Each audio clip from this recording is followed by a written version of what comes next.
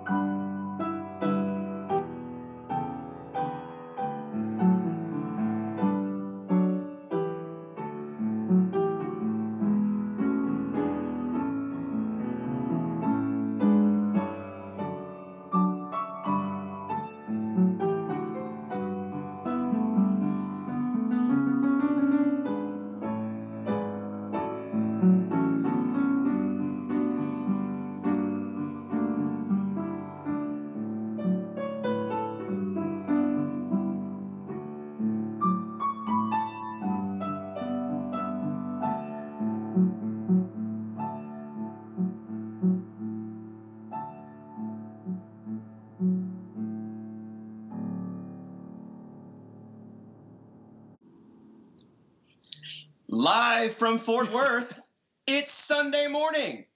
Yes. Hello and welcome to worship here at Trinity United Methodist Church in Duncanville, Texas. Though today we are in Fort Worth, Texas. We're here at Wesley's Abode to bring you our worship service today. I'm Jane Grainer and I'm the senior pastor. And I'm Wesley McCall and I'm the music director. And hopefully at some point we'll have some of their cats join us during our worship service. We want to particularly welcome any of you that are worshiping with us for the first time. You know, when the old wounds sometimes threaten to pull you down under, can your faith help lift you up, or are you going to need a bigger boat? Well, stay tuned and we're going to have an answer to that question. But as normal, we are going to be taking prayer requests during our time together. So if you have a joy or a concern or request a blessing, just post it there in the Facebook feed and we'll get to that later on in the service. I would also like to invite any of you who have not given an offering so far this week to please give an offering for the ministry of this church so we can keep these live casts going.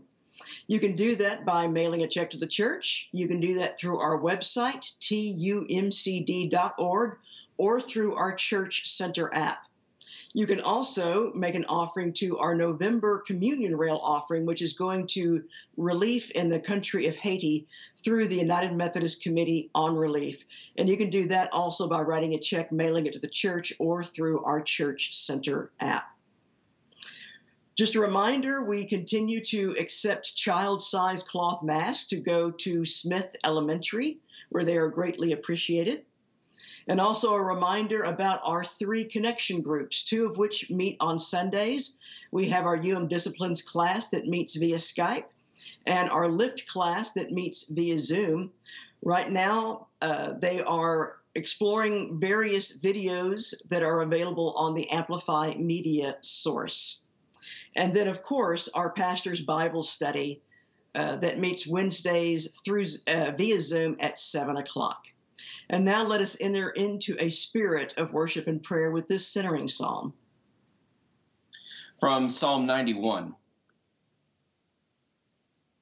You who live in the shelter of the Most High, who abide in the shadow of the Almighty, will say to the Lord, my refuge and my fortress, my God in whom I trust. For he will deliver you from the snare of the fowler and from the deadly pestilence. He will cover you with his pinions, and under his wings you will find refuge. His faithfulness is a shield and buckler. You will not fear the terror of the night, or the arrow that flies by day, or the pestilence that stalks in darkness, or the destruction that wastes at noonday. Because you have made the Lord your refuge, the Most High your dwelling place, no evil shall befall you, no scourge come near to your tent. Those who love me I will deliver. I will protect those who know my name. When they call to me, I will answer them. I will be with them in trouble. I will rescue them and honor them. With long life I will satisfy them and show them my salvation. And now for our opening prayer. O gracious and loving God, when evil darkens our world, give us light. When despair numbs our souls, give us hope. When we stumble and fall, lift us up. When doubts assail us, give us faith. When nothing seems sure, give us trust. When ideals fade, give us vision. When we lose our way, be our guide. May we find serenity in your presence and purpose in doing your will. Amen. And even though we cannot be together in the same time, in the same place, we are together in the same time. So my prayer for you is peace be with you. And also with you. Our prayer for illumination this morning. Eternal God, in the reading of the Scripture, may your word be heard. In the meditations of our hearts, may your word be known. And in the faithfulness of our lives, may your word be shown. Amen. Amen. Our scripture reading this morning comes from the Gospel of Luke, chapter 24.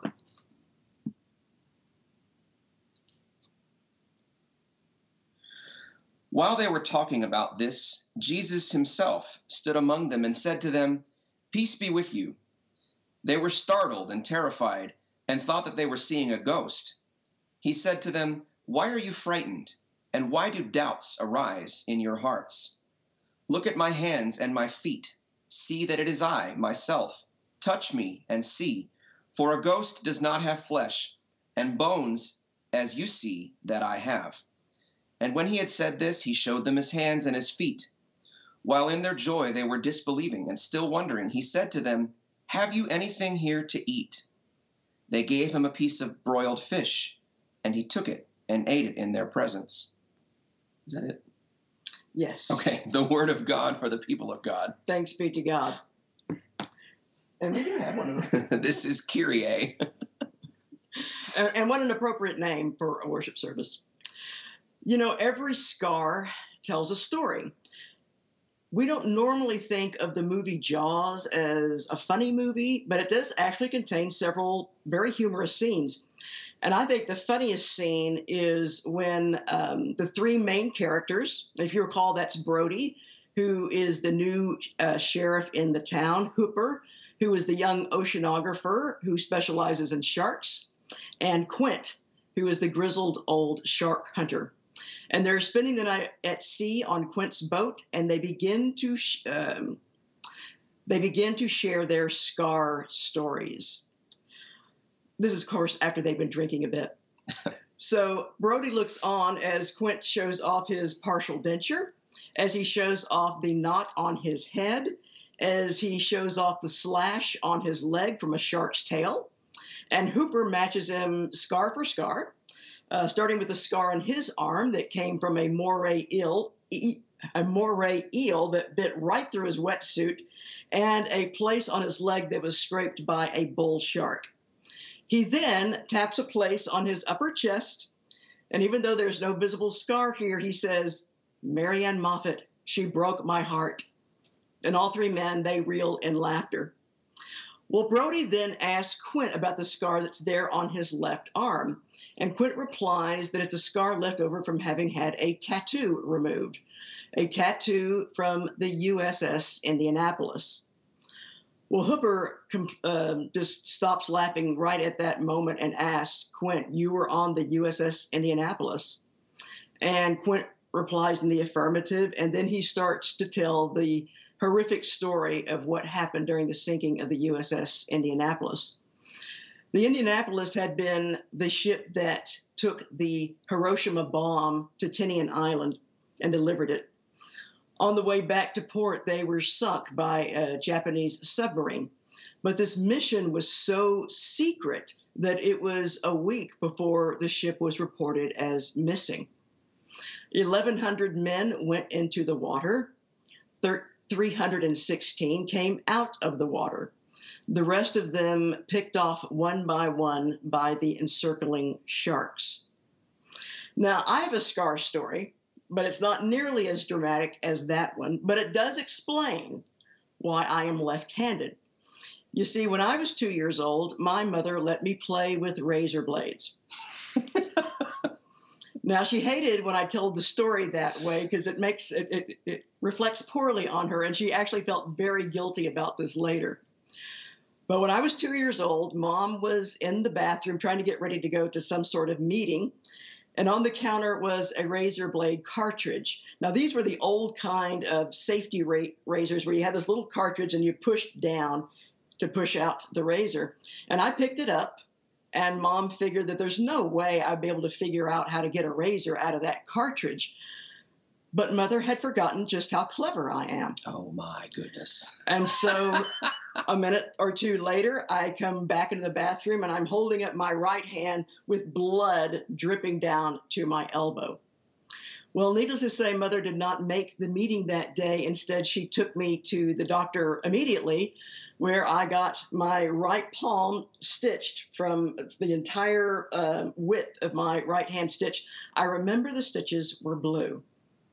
But up to that time, my mother says that I had not shown any preference for either hand.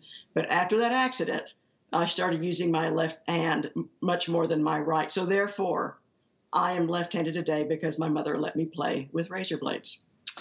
And I think you have a scar story as well. Mine also, unfortunately, involves razor blades. I wasn't playing with them. It was not one of those types of things. And your mother's not to blame. That's true. My mother's not to blame. It's hard to see, but I do have a scar on this index Yes, finger. you do.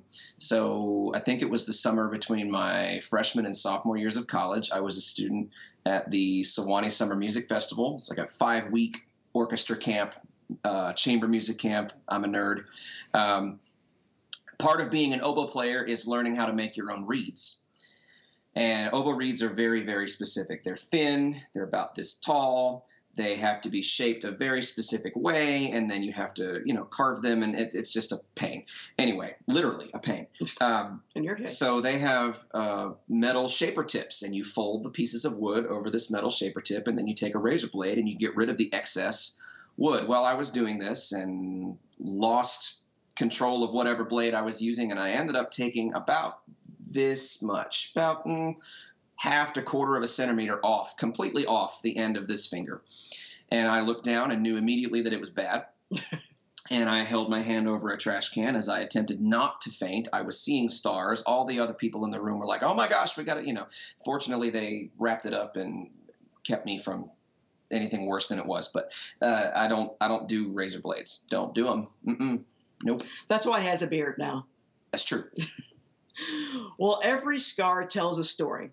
It's a story of a wound that we've received. And now all of us get wounded in life many, many times, but woundedness is just part of the human condition. But the thing is, so is healing. Healing is also part of the human condition. And when it goes right, it can be a marvel to behold. Now, there are 4 stages to the healing of a wound. The first of these is hemostasis. This is the body's first line of defense, where it sends sticky platelets that they come together to staunch the bleeding there. And that's why we don't bleed out from just a simple wound, and why Wesley and I are still sitting here today, is that eventually it got staunched. But working in concert with hemostasis is the second stage of healing, and that's inflammation, and that's where it comes into play here. Fluid is leaked into the tissue that's surrounding the injury, resulting in swelling. And the swelling works kind of like a pressure bandage to also help control the bleeding and to prevent infection from setting in. Well, hemostasis and inflammation, they work together during those first few days of the injury in order to stabilize the wound. But some days later, the third stage of tissue formation begins. And here, new cells will migrate to the injury, replacing the damaged ones. And cells called fibroblasts secrete a sticky protein called fibronectin that form this healing scaffold for the formation then of the new tissue. And then over the next several months, or sometimes even the next several years, the fourth stage of remodeling completes the healing process. More and more collagen is laid down as the injury continues to heal, and a scar is formed. And sometimes this scar may fade with time, or it may be persistent, a permanent reminder of the wound that you have received. And so from then on, that scar tells a story. The story can be kind of an edge-of-your-seat adventure. It can be a joke about you won't believe what happened to me kind of story. Or it may be a story that is so traumatic that you choose to never tell anyone about it. This can be particularly true of those scars that we cannot see. Richard Dreyfuss made a joke about his broken heart in the movie Jaws, but we all know that broken hearts really aren't particularly funny stories. Emotional wounds can be so painful, in fact, that we often describe them in physical terms. And consider these examples. That woman is scarred. He is raw. This organization is a bloody mess. The leadership is too inflamed for rational thought. Our friendship is ruptured. Our marriage is broken. Someone needs to stop the bleeding at that church. Furthermore, emotional wounds can often then manifest itself in physical symptoms, and this is especially true for trauma. Now, I got this from one website. Trauma results from exposure to an incident or series of events that are emotionally disturbing or life-threatening, with lasting adverse effects on the individual's functioning and mental, physical, social, emotional, and/or spiritual well-being. Now, like I said, all of us experience trauma to one degree or another, but many of us have had to deal with much more extensive trauma than have others. And the type of experiences that sometimes can lead to this more serious trauma are things like war and terrorism, violence, either witnessing or being the victim of a crime. They can be accidents, they can be natural disasters. It can include rape and sexual assault, physical, sexual, or emotional abuse or neglect, sometimes poverty and oppression, and sometimes living with someone who has mental health or substance abuse problems can bring on significant trauma. And even if we've been fortunate enough in our lives not to have experienced one of these events that leads to significant trauma, trauma such as this is so widespread that you undoubtedly know someone who has. Now, I've been one of the fortunate ones. I've not had a particularly strongly traumatic event that has left me scarred, but I have seen it. I've seen it up close and personal, and I can see how trauma can lead to PTSD or a number of other types of psychiatric disorders. And I know what trauma can do to a person, and by extension, what that trauma then does to everyone around them, particularly those who love them. Now, the severity of some traumatic events can hijack the healing process. Sometimes in the healing of physical wounds, inflammation, for example, can start to run amok. And instead of aiding in the healing, it over-responds and it begins to destroy undamaged tissue. In fact, this is what happens to those who get really sick from COVID-19. In trying to fight the virus, the body begins to attack the lungs instead. Likewise, as a traumatic event is unfolding, psychological responses that initially work to protect the psyche later on just become counterproductive. For example, the ability to dissociate in the moment, to in effect remove to remove oneself emotionally from the scene. Well, that can help you to survive that event. But later, then those memories can become compartmentalized or even repressed. So then the mind then can further healing then cannot take place. And there's even a corresponding physical condition called compartment syndrome. If a injury occurs in a hand or an arm or a foot or a leg, the swelling can become so pronounced that it begins to press on the healthy tissue, depriving them of oxygen and causing sometimes that appendage to suffer irreparable damage. And so to prevent damage, a surgeon will carefully cut open the affected tissue then to relieve the pressure. And likewise, sometimes the pressure that is caused by this over-compartmentalization of the memories of trauma, and that can cause severe psychological damage. And so the way that that is healed is often through a psychotherapist that will then gently flay that psychic wound open, allowing, preventing further damage and allowing healing then to come with the reintegration of the mind. So then how can our Christian faith then assist us in healing the scars of trauma? In what way do the wounds of Christ bring healing? And we talked about this last week. We talked about how the prophet Isaiah refers to the wounds of Christ as by saying that by his wounds we are healed. In fact, if you think about it, our entire religion of Christianity revolves itself around one of the most horrific scenes of trauma that was ever recorded in history. We usually don't think of crucifixion in terms of psychological trauma, but psychological trauma was certainly part of the reason that the Romans used this particular form of execution. And I can really hardly think of a more traumatic event to happen to a person, either physically or psychologically, than to be flogged and crucified. The emotional trauma was part of the punishment of crucifixion. Furthermore, watching a flogging or a crucifixion could be traumatizing to those who witnessed these events. It would then serve as a deterrent. And again, this was by design from those who practiced crucifixion. So for those who experienced either the physical or the emotional trauma, as we talked about last week, we do know then that we have a Savior that intimately knows what it's like to be traumatized, knows firsthand what it's like to go through being traumatized, both emotionally and physically. And as we talked about last week, the writer of Hebrews reminds us that in Jesus Christ, we do not have a high priest who is unable to sympathize with our weaknesses, but we have one who in every respect has been tested as we are yet without sin. I don't know if you've ever thought this, but at one point I thought about how odd it was that even after the resurrection, Jesus still carried the marks and the scars there on his body. You think about the fact if his resurrected body was a new creation, wouldn't new flesh have grown over those scars, new flesh that was all bright and shiny and new? Yet, as Wesley read earlier, Jesus said to them, "Why are you frightened?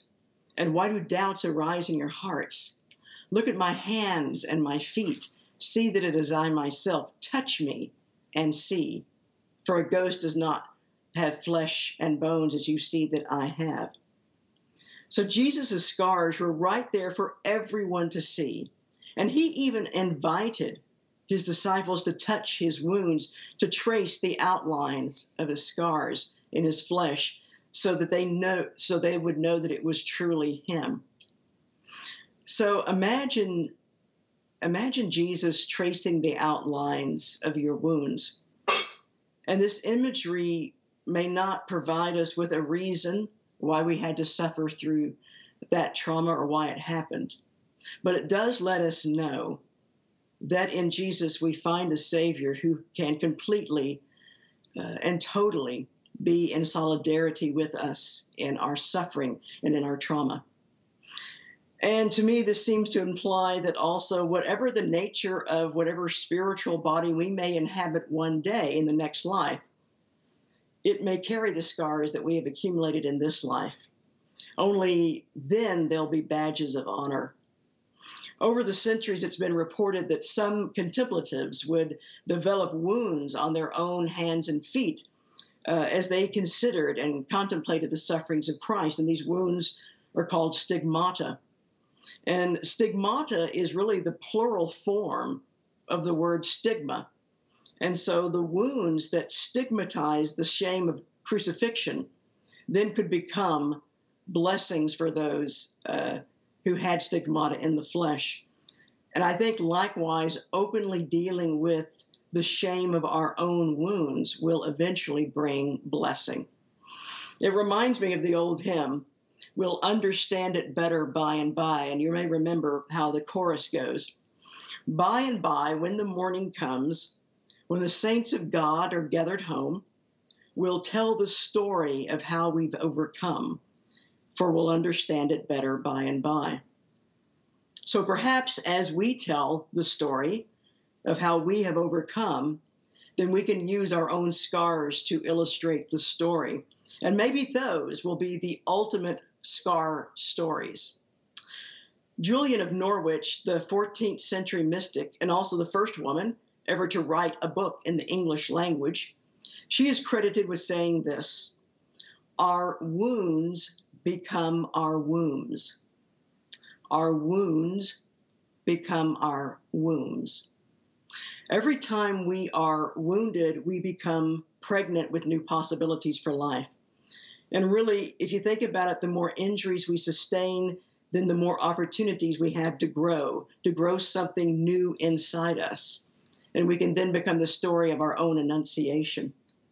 Now, there can be a real temptation to hide our scars and wounds, to wrap them up in bandages so no one can see the extent of our wounding. Because those wounds, they can make us feel very weak and very vulnerable. But Rumi, that was the great 13th century Persian poet, he said, "Don't turn away. Keep your gaze on the bandaged place. That's where the light enters you." So the light of Jesus Christ, let that shine upon your wounds, and then your wounds can then become a blessing for others. Amen.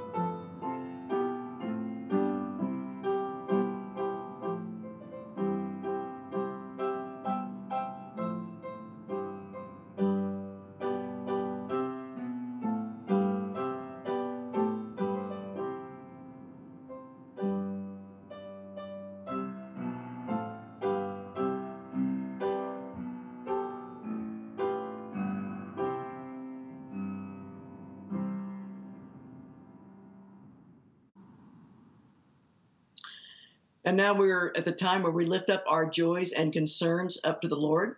And for each concern, I will say, Lord, in your mercy, and you please respond, hear our prayer.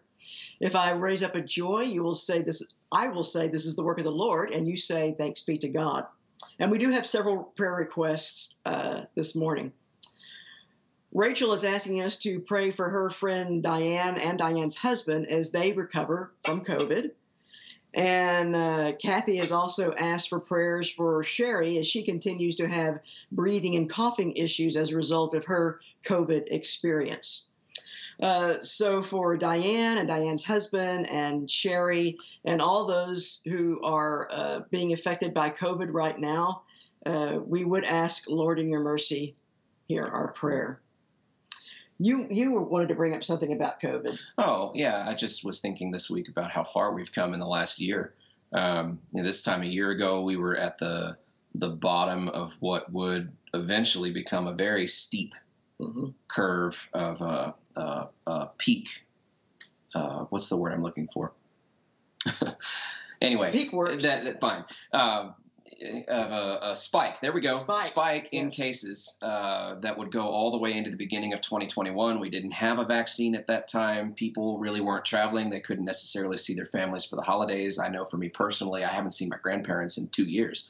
But we are traveling next week, and I'll get to see my grandparents for the first time in a couple years. So that's just we're reflecting on, we're coming up on 2 years since the start of all of this, and that's hard to believe. Well, this is true of all of us. We never thought it would last this long. But that's why we need to continue to keep all those affected by COVID in our prayers. We also have requested prayers. Jan has requested prayers for her cat, Boomer. The cat is inexplicably losing weight, and so she's going to get a blood test for Boomer on Monday. And I know how many of us are just absolute suckers for animals and how much it can upset us when our cats and dogs and other pets are not feeling well. So a prayer for Boomer, but also a prayer for all of our pets. They so enrich our lives when they're not making us crazy. And so for the most part, we are deeply thankful for them. But for Boomer and all of those pets that may not be in the best health, Lord, in your mercy, hear our prayer. And of course, as we want to be praying, and again, I'm seriously asking y'all to pray every day for our church. So we'll be back there in our sanctuary on December 5th. Come hell or high water. That may not be the best choice. I probably shouldn't say that. There is a wooden table here I am just now knocking on. But we will be worshiping again in person. And so let's be praying for that. Pray for the workers, pray for the contractors, pray for they get the right supplies they need. Just pray for this to get done so we can get back in our church building. So we ask God, help our contractor and workers get our building ready and ready for us to be in ministry at that location again. So Lord, in your mercy, hear our prayer. We have several blessings as well. Jan also asked Thanksgiving for having a negative COVID test. I know several of us did get tested this last week after being exposed, and so far I've heard that everyone is negative. So that is certainly something to be thankful for. And we can say this is the work of the Lord. Thanks be to God. Jan also asked thanks for the safety of her friend Jean, and she is okay after her car was totaled. And she gives thanks also for the construction workers who are repairing a 5-foot ditch in front of her house.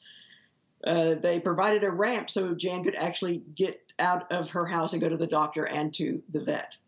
So thanks for car safety, both for Jean and for the construction workers that allowed Jan to get out of her house and go along on her way. So this is the work of the Lord. Thanks be to God. And we have a request for a blessing. Evidently, Wesley and Jenna on Thursday will be celebrating 3 years of marriage. Jenna, I have no idea how you have done this long. but I am in great admiration for you. But we do pray God's blessings upon you and pray that in this next year, you may know further blessings here in your new house and in your lives together. And I hope and pray that a year from now, you'll look back and think to yourselves, this is one of the best years we've ever had. So blessings to you, Jenna and Wesley. Thank you. And now, with the confidence of the children of God, let us pray the prayer that our Lord taught us. Our Father, who art in heaven, hallowed be thy name. Thy kingdom come, thy will be done, on earth as it is in heaven.